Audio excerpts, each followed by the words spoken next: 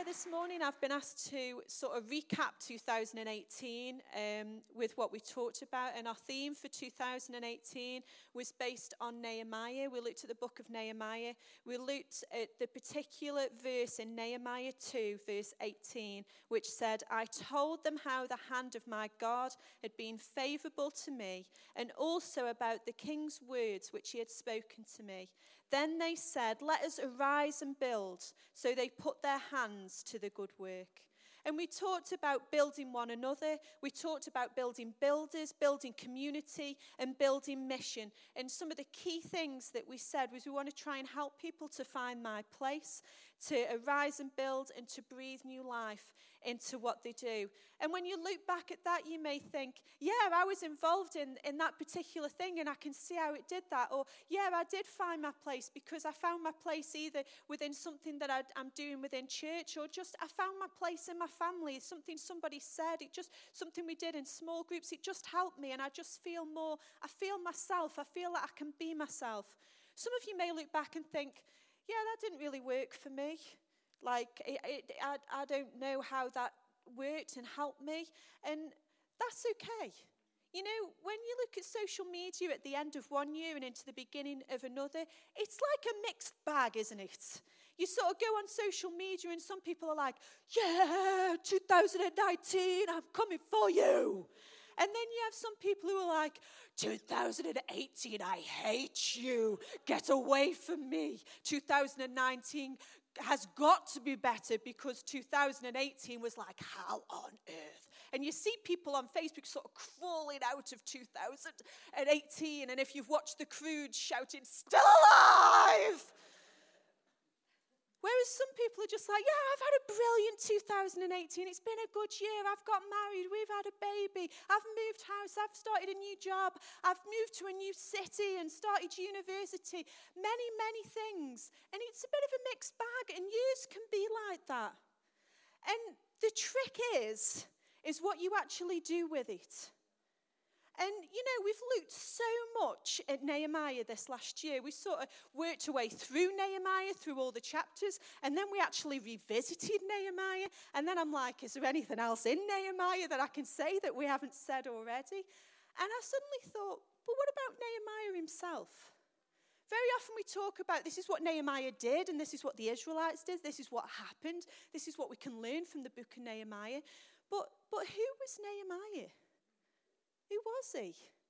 And I think when we finally dig down to the grassroots of who he was, it can help us when we look at recapping in our own lives and how we look back and see things, whether they were good or whether they were bad.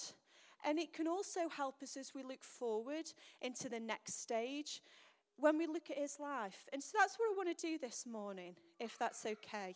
And I've just got 4 things that I want to say to you that I've just picked up as I've looked through that I think are important things that we can learn about Nehemiah, but also if we put these in place in our lives, if we look at these and say, yeah, I want to have that attitude, I want to behave like that, I want to go towards my difficulties and work through them like I saw Nehemiah doing, then I think it can actually change our perspective on life, our perspective on our past, but it can also help us to help fulfill and see dream and vision come true that we're believing for, that we're hoping for, that maybe we're thinking this is just never going to happen. But actually, if we can grasp hold of the character who Nehemiah was and learn from it and adopt some of those characteristics, I really believe that it will help us personally, it will help us corporately, it will help us as a church to arise and build, even as we move out of 2018 and we move into 2019. So the first thing that I want to say to you about Nehemiah is that he had confidence in his credentials. He was a man who had confidence in his credentials. Last night, I sent Paul up the loft. Our loft has no sort of ladder or anything. It's like a hole in the ceiling. And yeah, so Paul turns into a bit of an acrobat. And he has to stand on the landing rail thing. What do you call that? The banister. That's the word. He stands on the banister. I'd say I've got baby brain, but like my youngest is 10. I think it's still affecting He stood on the banister, and he sort of takes the lid off the loft and gives it to me, and then he puts his hands on, and then he does this sort of swing thing with his knees, and up he goes. And just as he was going up, Olivia was already in bed at this point. Grace was coming out of the bathroom, and she was like, what's he doing? I'm like, he's going up in the loft, Grace. But it is a strange thing to see, a man swinging, and then he sort of crawls up, and the last thing you see is the last bit of his bottom. Just in it goes. I quite enjoy that bit myself. And I'd sent him up the loft, as you do. You could quite understand why I don't even attempt to it, because I don't think I could even reach it. But I sent him up the loft to try and find my record of achievement. Who had a record? Oh, somebody did. I heard somebody. Who had a record of achievement? I wanted to bring it and show it to you. I have no idea where it is. I found all the things out of it, but not the thing itself. So I'm quite sad about that. But it was like a burgundy folder with gold writing on it that said record of achievement. And I don't know whether they do anything now when you're in high school or college, but you sort of had to have these lessons, and you'd write in it what you were doing well at, and you'd put all your certificates in, like if you represented the school in something, those would all go in. And then when you passed your exams, you had blank pages so you could write them on really neatly, and then you forget to use a ruler and they sort of go down, and you think, it looked straight when I was doing it. But we had these records of achievements, and I was so proud of mine. Do you have anything like that? I've just got a lot of people, 40% of the church are like, what? Do you have anything like that from school? Yeah? Are you in there, that 40%? Do you get something? But I had this record. I was so proud of it. I was like, this is my achievement. And I remember when I finished university, and you finish university and you're like, I'm going to get a job. And you sort of go for like 1 million job interviews, and then you end up temping somewhere. Well, I did anyway, because nobody wanted me. But I would go to these interviews in my sister's suit, because I didn't own any suits. I owned jeans and trainers, and that was sort of it. So I would wear this like, blue, that colour blue, Ben, that folder, just hold it up. That colour blue suit that my sister had, nice, yeah? And it was like, it had a jacket, but it wasn't trousers, which I found quite disturbing. And it was like a long skirt that you sort of walked in like this. It had a little slit up the back. And I would go to these job interviews in this suit with my record of achievement under my arm, thinking, I am the bee's knees. And I would turn up, and sometimes you go to an interview and it's like a group interview, and it's like dog eat dog when they ask the questions. But I would be the one there with the record of achievement. Nobody else. And it never dawned on me why nobody else took their record of achievement to their job interview. But to this day, the last interview I had, which was for the primary school that I worked in before here, I took my record of achievement to that interview with me. And now I'm realizing as I'm saying it that nobody else does that, do they? But I would take it with me, and I would wear my sister's suit, and I would think, I have an answer for every question you have. And I really thought that this, carrying my record of achievement that said how many GCSEs I'd got, and that I represented the school in hockey, and that I had even got, like, my reports from year 9 in it, to just say what a good girl I was, and I've got some credentials. You could employ me. I have no life experience. I've been at university for like 4 years, and I don't really know what I've been doing, and I don't really remember what a lot of the lecturers said, but I'm going to be really good for your job. And I've never worked with children before, and I should probably never work with them again, but please employ me. And this was what I would do. But what makes you credible? What actually makes us as individuals credible? And so often it's easy to think, well, my education makes me credible. And that was what I thought for many years. I'm an educated person, I'm credible. But you know, what happens if people aren't educated? What makes you credible? Is it just your gifting and your ability with what you do? What happens if you think, well, I haven't got a shining gift like some people, I'm just a bit of an all-rounder? Is it your desire to do something or be able to do something? Is it where you're from or your family that you're from? Is it the belief that you can do something? Or maybe that you think, well, I'm better than those people. I could do a better job. Is it the position that you already hold that makes you credible? And so often we can get caught up in all these things. And none of these things are necessarily bad. And yes, some of these things do make us credible. They make us credible to hold down a job. They make us credible if we go forward for something and say, I'd like to represent with doing this, or I'd like to put myself forward to do this. These things are all there to make us credible. But this isn't where Nehemiah found the confidence in his credentials from. Because we can have credentials, we can pass a degree, we can go to school, we can do whatever it is, and it might not be educationally based. But if we're not confident in them, then what is the point of them? If we have no confidence in what we've learned or the foundation and the bedrock within us, then what is the point? There is none. Because we have no confidence to outwork what we're called to do. We have no confidence to outwork what we've been trained to do. So let's look at Nehemiah. In Nehemiah 1, and we're not going to pull it up, but throughout the whole chapter, you see that some of the exiles come back to Babylon, which is where Nehemiah is. And as they come back, he says to them, how's it going? How is it going in Jerusalem? And they tell him this tale of woe, of how difficult it is, and how the walls are all down, and how the people around them are not treating them well, and it's not easy. And it tells us that Nehemiah weeps for the whole of chapter 1, that he weeps over the state of Jerusalem and over the exiles that are left there and those who have returned there because they've been allowed, some of them, to begin to return if they chose to. There's a providential call over Nehemiah's life that stirs something within him, that stirs an awakening within him, that causes him to weep and have a heart and compassion.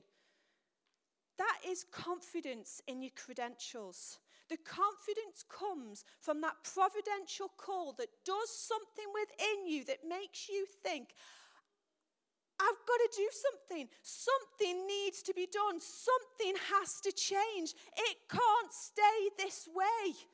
That is the confidence that drives you and pushes you forward.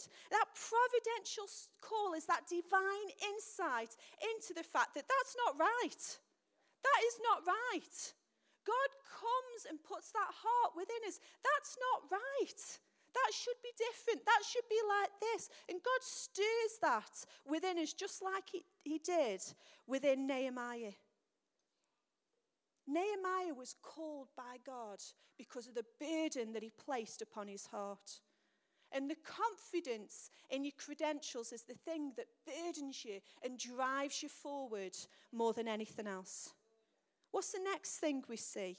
The next thing we see, let's look at Nehemiah 2:8, Jess. It says, this is Nehemiah talking to the king.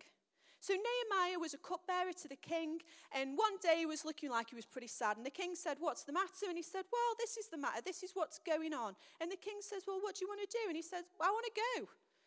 And at this point, let's look what happens. It says, and may I have a letter to Asaph, keeper of the royal park. This is Nehemiah talking to the king. So he will give me timber to make beams for the gates of the citadel of the temple, and for the city wall, and for the residence I will occupy. And because the gracious hand of my God was on me, the king granted my requests. Nehemiah's confidence came from the fact that the king of Babylon, who was king at that time of everywhere, that his confidence came from the fact that the king granted his request. He was provided for. The king said yes. So he had a confidence. It didn't matter what anybody else said. It didn't matter what anybody within the surrounding area said. It didn't matter what anybody in Jerusalem said. The king said yes. And if God says yes, because he's our king today, if God says yes over your life, it doesn't matter what anyone else says. If God has a promise for you, it doesn't matter what anyone else says. And that doesn't mean that you shirt people away from you. You love and you have grace and you keep working on things. But when the king says yes, that is all the confidence you need to keep going. And what did Nehemiah ask him for? He said, can I have a letter so I can go and get some wood out of your wood? Nehemiah didn't just say, oh, I'll go and sort this out and I'll do it all myself. No, he said to the king, can I have some of your royal wood so we can build some timber things? Can you provide for this? So you're saying yes, king, but will you actually provide for it as well? I've got this burden, I've got this thing that I really believe to go for, but God, will you provide for it as well? Because if it is you, then you will provide, then you will open the doors, then you will do something amazing. That's the thing that gives you confidence. Sometimes we can run off with our own ideas, and we all do that at times. But when the king provides as well, you know you've got the stamp of approval, because it says, can you give me a letter? Give me a letter so that they know as well that you are saying yes. Nehemiah had a confidence in his credentials because he had a letter from the king that said yes. God wants to give you a letter that says yes over your life, over your dreams, over your visions when you line yourself up with him. And the third thing, Nehemiah 2, verse 9. And this is Nehemiah again. So I went to the governors of Trans-Euphrates and gave them the king's letters. The king had also sent army officers and cavalry with me. What gives you confidence in your credentials more than when people come with you? Nehemiah had people who came with him. Are the people who are coming with you on what you're doing, believing the same thing, standing with you, saying, yes, come on, I believe in this. I want to support you and help you. Nehemiah had captains of an army. He didn't just have an army, he had the captains of the army. And he had horsemen with him. The king was saying, this man not only has my letters, but he also has people that I've sent with him to protect him.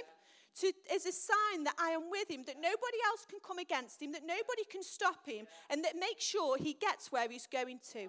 If God's telling you to do something, he'll make sure you get where you're meant to be going. If God's telling you to do something, he'll make sure there are people to come with you. If all those things are lacking, go back to God.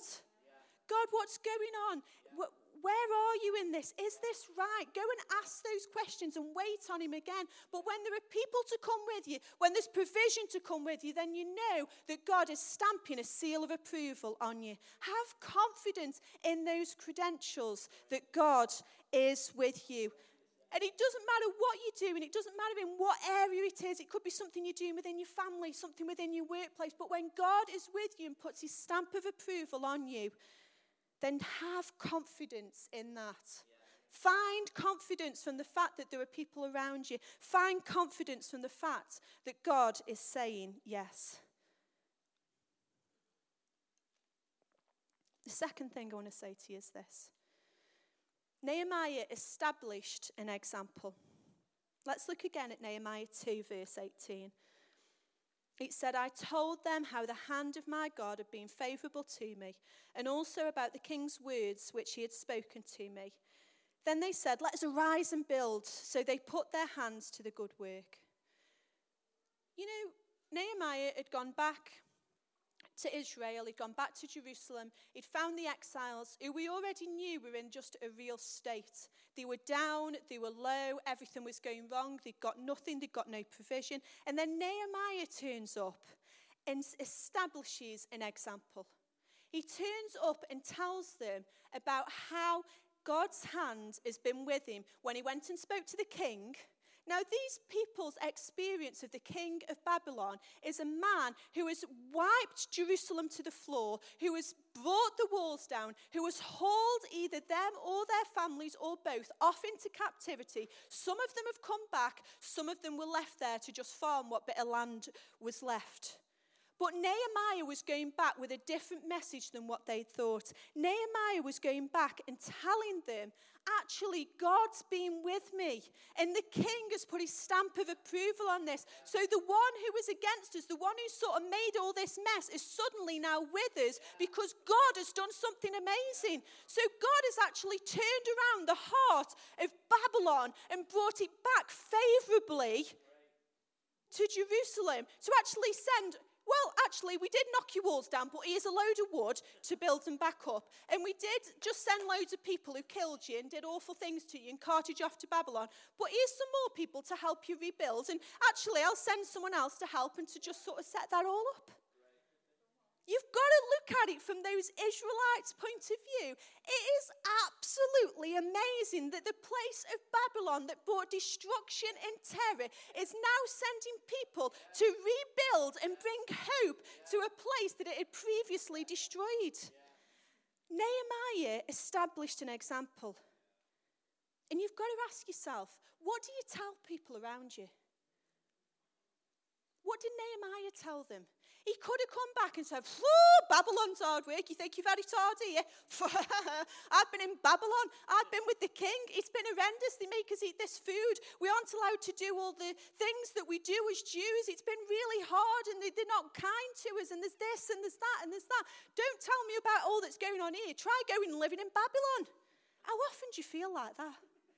How often do you feel like that when people are saying, I've had a hard week. I've had an ingrowing toenail and I had a puncture on my tyre and I had these few different things happening. And you're thinking, I've walked through hell this week. What are you telling me about your growing toenail for? You have no idea where I've been.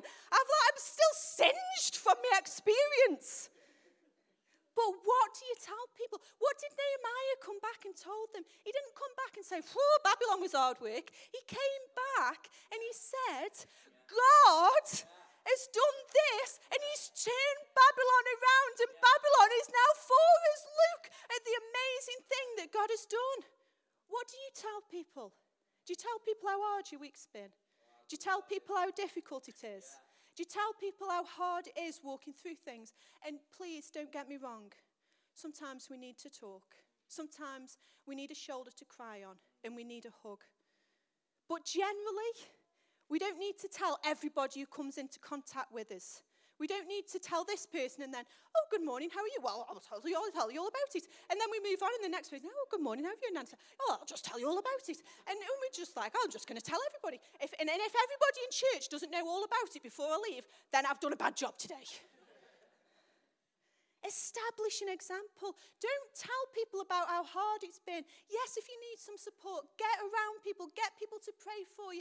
Have a hug, have a cry. It's needed. But generally, tell people about how good God is and how his hand has been upon you. Because yes, it's hard. Yes, it's difficult. Yes, troubles come. But in and through it, look for God. What are you looking for? Are you looking at the difficulty or are you looking for God in it? It might not always be easy to find in it, but if you look hard enough, then you will find him. And from that place, you can establish an example to say to people, things might be tough, but actually, God is with us. Do we moan and complain about the captivity that we live in? And your captivity may be ill health. Your captivity may be financial difficulties. Your captivity may be relational. Your captivity may be your job. Your captivity might be your partner. Your captivity could be all sorts of things. But are you going to moan and complain about it? Or are you going to tell of the goodness of God in and through it? And that's the example that Nehemiah established. And if we choose to live like that, then our perspective will completely change. And our lives will be different and those around us. You know, when I look back at my life, and it's been wonderful and it's been difficult, and I'm sure everyone would say the same. You've had wonderful times and you've had difficult times. You may look back and think, there's been more wonderful times than difficult times. You may look back and think, well, they're pretty even. You may look back and think, there's been more hard times actually than good times. It's life. We all experience the good and the bad. But when I look back and I see the faithfulness of God. I see the faithfulness of God in the wonderful things, and I see the faithfulness of God in the things that have brought me to my knees. And I want to encourage you. Hindsight is a wonderful gift, but look back with hindsight, looking for God, not looking for the difficulty. Look back with hindsight and find the lessons in it. Because it's in those things, it's in looking for the goodness of God, it's in looking for his faithfulness through the hard times, that actually it establishes an example, encourages us to move forward. It was Nehemiah's testimony of the goodness of God that caused the people to say, let us arise and build. It wasn't anything else. If he hadn't have told them about the goodness of God, I doubt they would have said, let us arise and build. But because of his testimony, it caused them to have hope. It caused them to have faith. It caused them to say, let us arise and build. And it stirred them up for good works. Third thing I want to say to you is this, that we learn from Nehemiah. It's a joint effort. Nehemiah does not undertake to do it without the Israelites. You don't see him turning up and starting mixing his cement and putting the bricks together on the wall. You don't see him with his saw starting cutting the wood and thinking, well, they'll come and join me if they want to. He doesn't. He turns up, he goes and assesses what's going on, and he talks to the people about the goodness of God. He wants them to be with him. He knows that he can't do it on himself. He established the example so that he can say to them, let's do it together. United, they began to build that wall. And we see when you read the chapter of Nehemiah 3, so many different people come and build the wall. The perfume makers, the priests, some women come, which would have been unheard of at the time. You've got goldsmiths building a wall. These people were not builders. These people would have had no experience of building. They would have been raised to work in the trade that they were in. A goldsmith wouldn't have a callus on his hand because he worked with gold. The perfume makers would be like, this cement smells interesting. This isn't what I'm used to. There were so many talents, and yet they laid them all aside to serve the purpose of God because Nehemiah was not willing to do it without them. And Nehemiah was probably like, look, I know you're passionate about perfume. I know you're wonderful at doing gold stuff. I know you're brilliant at being a priest and sacrificing and everything you do. But right now, God is calling us in a joint effort. And the joint effort is to build these walls. And right now, church, God's calling us in a joint effort. And the joint effort is to see souls won so that they don't go to a lost eternity. It's a joint effort. We've got to do it together. We've got to stand together in unity. And we can't do it without you. There's no point. Because it's the love and the unity of the body of Christ that wins people.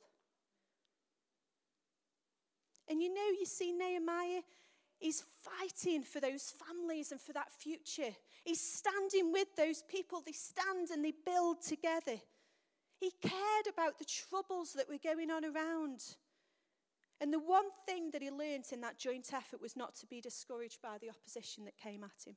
That he kept going, that the opposition kept coming, and it kept coming, and it kept trying to put him down, and it kept laughing at him and saying, you're not good enough, you can't do this, it's not going to happen. You can't build a wall with a load of perfume makers and goldsmiths. But the favourable hand of God was upon him. He had confidence in his credentials. He established the example, and he kept establishing it. He kept encouraging the Israelites. When discouragement came, he kept going, come on, we can do it. Let's keep going. Look what we've done so far. When we look at those stats, you may think, well, yeah, they're amazing, but they could be so much more. But yes, look how far we've come. Let's keep going. Let's keep building. Let's keep believing. Let's keep inviting people. See that empty seat next to you? That's for that person on your heart. Pray for them this week. Invite them along. The only way they're going to hear is if we tell them. It's a joint effort. Don't get discouraged. Don't let the weight of the world drag you down, but get alongside one another and encourage one another. Establish that example to lift each other's spirits. Share it in the small groups. Share it in your teams. And if you're not part of any of those things, get involved in them, because it's those things that hold us together and help us to keep going when times get tough. And the last thing I want to say to you, and possibly the most important, is this. Nehemiah went from strength to strength. In Nehemiah 1, the very last sentence in the chapter, it says this: I was a cupbearer to the king. A bit random, really. Nehemiah's just told us what's going on in Israel, and he's just wept and cried and for days and just been distraught about it and gone on and on about, we deserve to have been sent into captivity, and God, you're this amazing God, and we let you down and we're sorry, and God, will you not establish your kingdom again, and will you not do something through Israel again, and spent all this time in prayer, and then all of a sudden he just says, I was a cupbearer to the king. And probably from my limited understanding, I was like, cupbearer to the king, that's the person who has a sip of the wine before the king does, so if there's any poison in it, then they die first. Now, obviously not many people, in my opinion, wanted to poison the king because Nehemiah was still alive. But in my head, I was thinking, well, there must be a long line of cupbearers just in case. Oh, that one's gone, let's try a different glass, here comes the next cupbearer to taste it. And that was what I was thinking. But actually, when you look at Babylonian history, it's a very different thing. Yes, they probably did taste the wine to make sure there wasn't poison in it. But let's be honest, how easy would it be to get to a member of the royal family today to poison them? Well, not very. You'd have to go through many, many different routes to try and get there. So it's not really, if the king of Babylon was the king of an entire empire, he's going to have some pretty hot security around what he's eating and drinking. There's me just thinking, anyone can just walk past, slip a bit of poison in his cup, and whoop, he's off. That's what the cupbearer's for. Did anyone else just think that's what they were? And yes, I suppose they did do that. They were that person who would do that. But actually, they were also testing for the quality of the wine before it went to the king. And let me just read to you. It says, originally, the function of a cupbearer was to taste either for quality or for poison or for both, to carry and serve wine to his master. In a case like that of Nehemiah, a cupbearer for royalty was not just a personal servant, but also a trusted confidant and advisor. Thus, it was an office of great responsibility, power, and honour in the Persian Empire. Nehemiah held a position of very, very high esteem. He was in personal relationship with the king, and the king would have trusted his advice and would have asked for his advice on certain matters. He would have kept him close to him. And I always thought, why is the king bothered if the cupbearer's upset?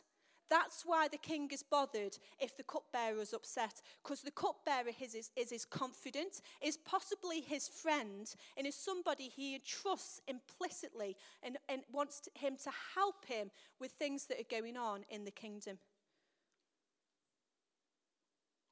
It says as well that qualifications for the job were not held lightly, but he was somebody of high esteem, valued for their beauty, never know, and even more for their modesty, industriousness, and courage. Nehemiah would have been a man of integrity, would have been a man of understanding, and would have been somebody who could have brought something to the king of Persia.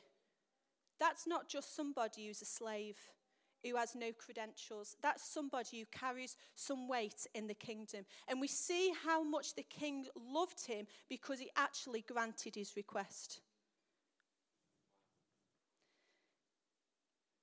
And Nehemiah left a place where he was somebody. Nehemiah left a place where he was in high ranking in the kingdom. And I always wondered why Nehemiah hadn't gone back with some of the other exiles. When they begin to let them go back, and they said, if you want to go back to where you're from, you no longer have to stay in Babylon. And they start sending them back. And I thought, why didn't Nehemiah go back? Perhaps he wasn't allowed. Nehemiah probably didn't go back because he loved the king. He probably loved what he did. He was in a position where he was helping and establishing, and probably from his point of view, bringing something of God into the Persian kingdom that was one of the most ungodly places on earth at the time. Nehemiah left a mountain.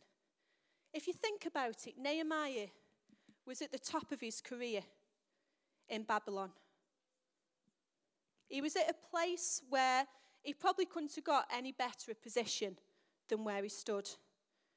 And then suddenly, the provincial call of God comes on his life. This burden comes to him and he thinks, oh. And we look at him and we think, oh, wow, Nehemiah, he's all for it. Can you imagine how hard it must have been to leave the place he was, where he had everything he could have ever wanted, where he had a position of authority, with the hope that he could get to another mountaintop. But we know from the story, and if you've never read it, I apologize, but we know from the story, it was no plain sailing. He went down that mountain from Babylon and into a valley of discouragement, into a valley of difficulties, into a valley of negativity, into a valley where people laughed at him, into a valley where people were cruel to him and tried to kill him. Psalm 84 verse 7 says this. They go from strength to strength. Every one of them appears before God in Zion. Nehemiah went on a journey. He went on a journey from one mountaintop to another. The mountaintop that he went to was that where he rebuilt Jerusalem and he saw amazing things come about. But to get there, he didn't do a big jump. He had to go down the mountain that he was on and he had to walk through the valley. You know, it talks about in the Bible so much going from strength to strength, going from glory to glory. But you know, there's a word in between. Strength to strength. Glory to glory. And it's a really small word. It's just 2 letters. But those 2 letters encompass all of this. Don't get lost in thinking that when you sign up with God, everything's going to be hunky-dory. Don't get lost in thinking, I'm in this place and it's good and I'm just, everything's wonderful with God and I've got saved, or something wonderful's happened in ministry, or God's done an amazing thing, or there's been a miracle and we're so excited and our faith is like, it couldn't be any bigger, and it's like, come on, Goliath, I'm going to take you out and nothing's going to stop me. And my belief that we could just do anything, we could see anything happen. I'm just so excited. God is doing amazing things in and through me, or in and through what's going on, and we get so excited on those mountaintop experiences.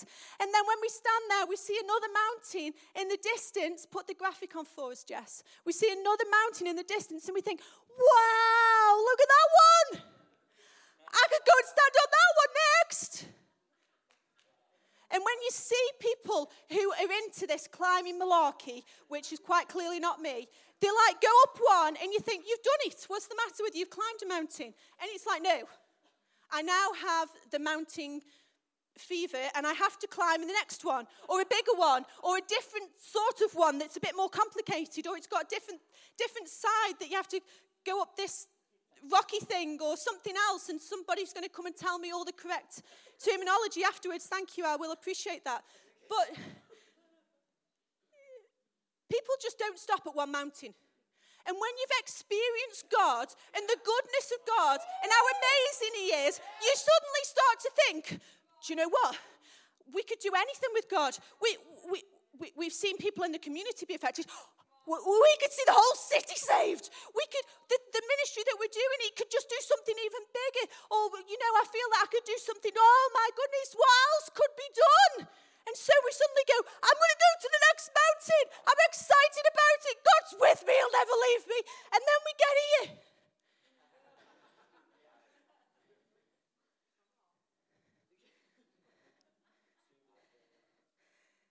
It's difficult. It's frustrating. There's a serious lack of vision because there's a big mountain in front of us. We could be fearful. We stand there and we think, hard work. We stand there and we think, I'm tired from coming down and walking in the valley, and now I've got to go back up again. I didn't realize the valley was like this. I didn't realize it was so difficult. I think I'm just going to sit down and have a little cry about it as well. And then we find ourselves sort of thinking, Well, I remember being up that other mountain, but I'm actually more engulfed and surrounded by my fear and my tiredness and the difficulties. And have you seen the size of that mountain and how hard it is? And I can't even see a path that starts it up. So I'm just going to sit here and have a cry. And let me just read to you the few verses before on Psalm 84. Let's go from verse 5, Jess. It says, "Blessed are those whose strength is in you, whose hearts are set on pilgrimage. As they pass through the valley of Baca," which means tears, "they make it a place of springs. The autumn rains also cover it with pools. They go from strength to strength till each appears before God in Zion." So you have a choice when you find yourself in this place. You have a choice when you find yourself in that valley that is full of tears and full of difficulties and like the valley of the shadow of death we read about in Psalm 23. And you think, oh my word, why did I leave where I was in the first place? Why on earth did I think I could get up that one? I think I'm just going to stop and give up. But what do we learn from Nehemiah? He had confidence in his credentials that he could get there. He established an example. He said, remember the faithfulness of God. How did he get there in the first place? He wasn't born there. You're not born on the mountaintop experience. Remember, go behind. How did you get there in the first place? It was probably hard work. It was probably difficult at times, but you had faith and you kept going. Remind yourself, be an example to yourself to keep going, to keep believing. And even when the valley is full of tears, change your perspective.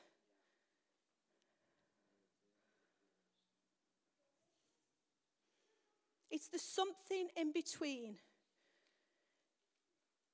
that can stop us from going from strength to strength. It's the valley that can break us.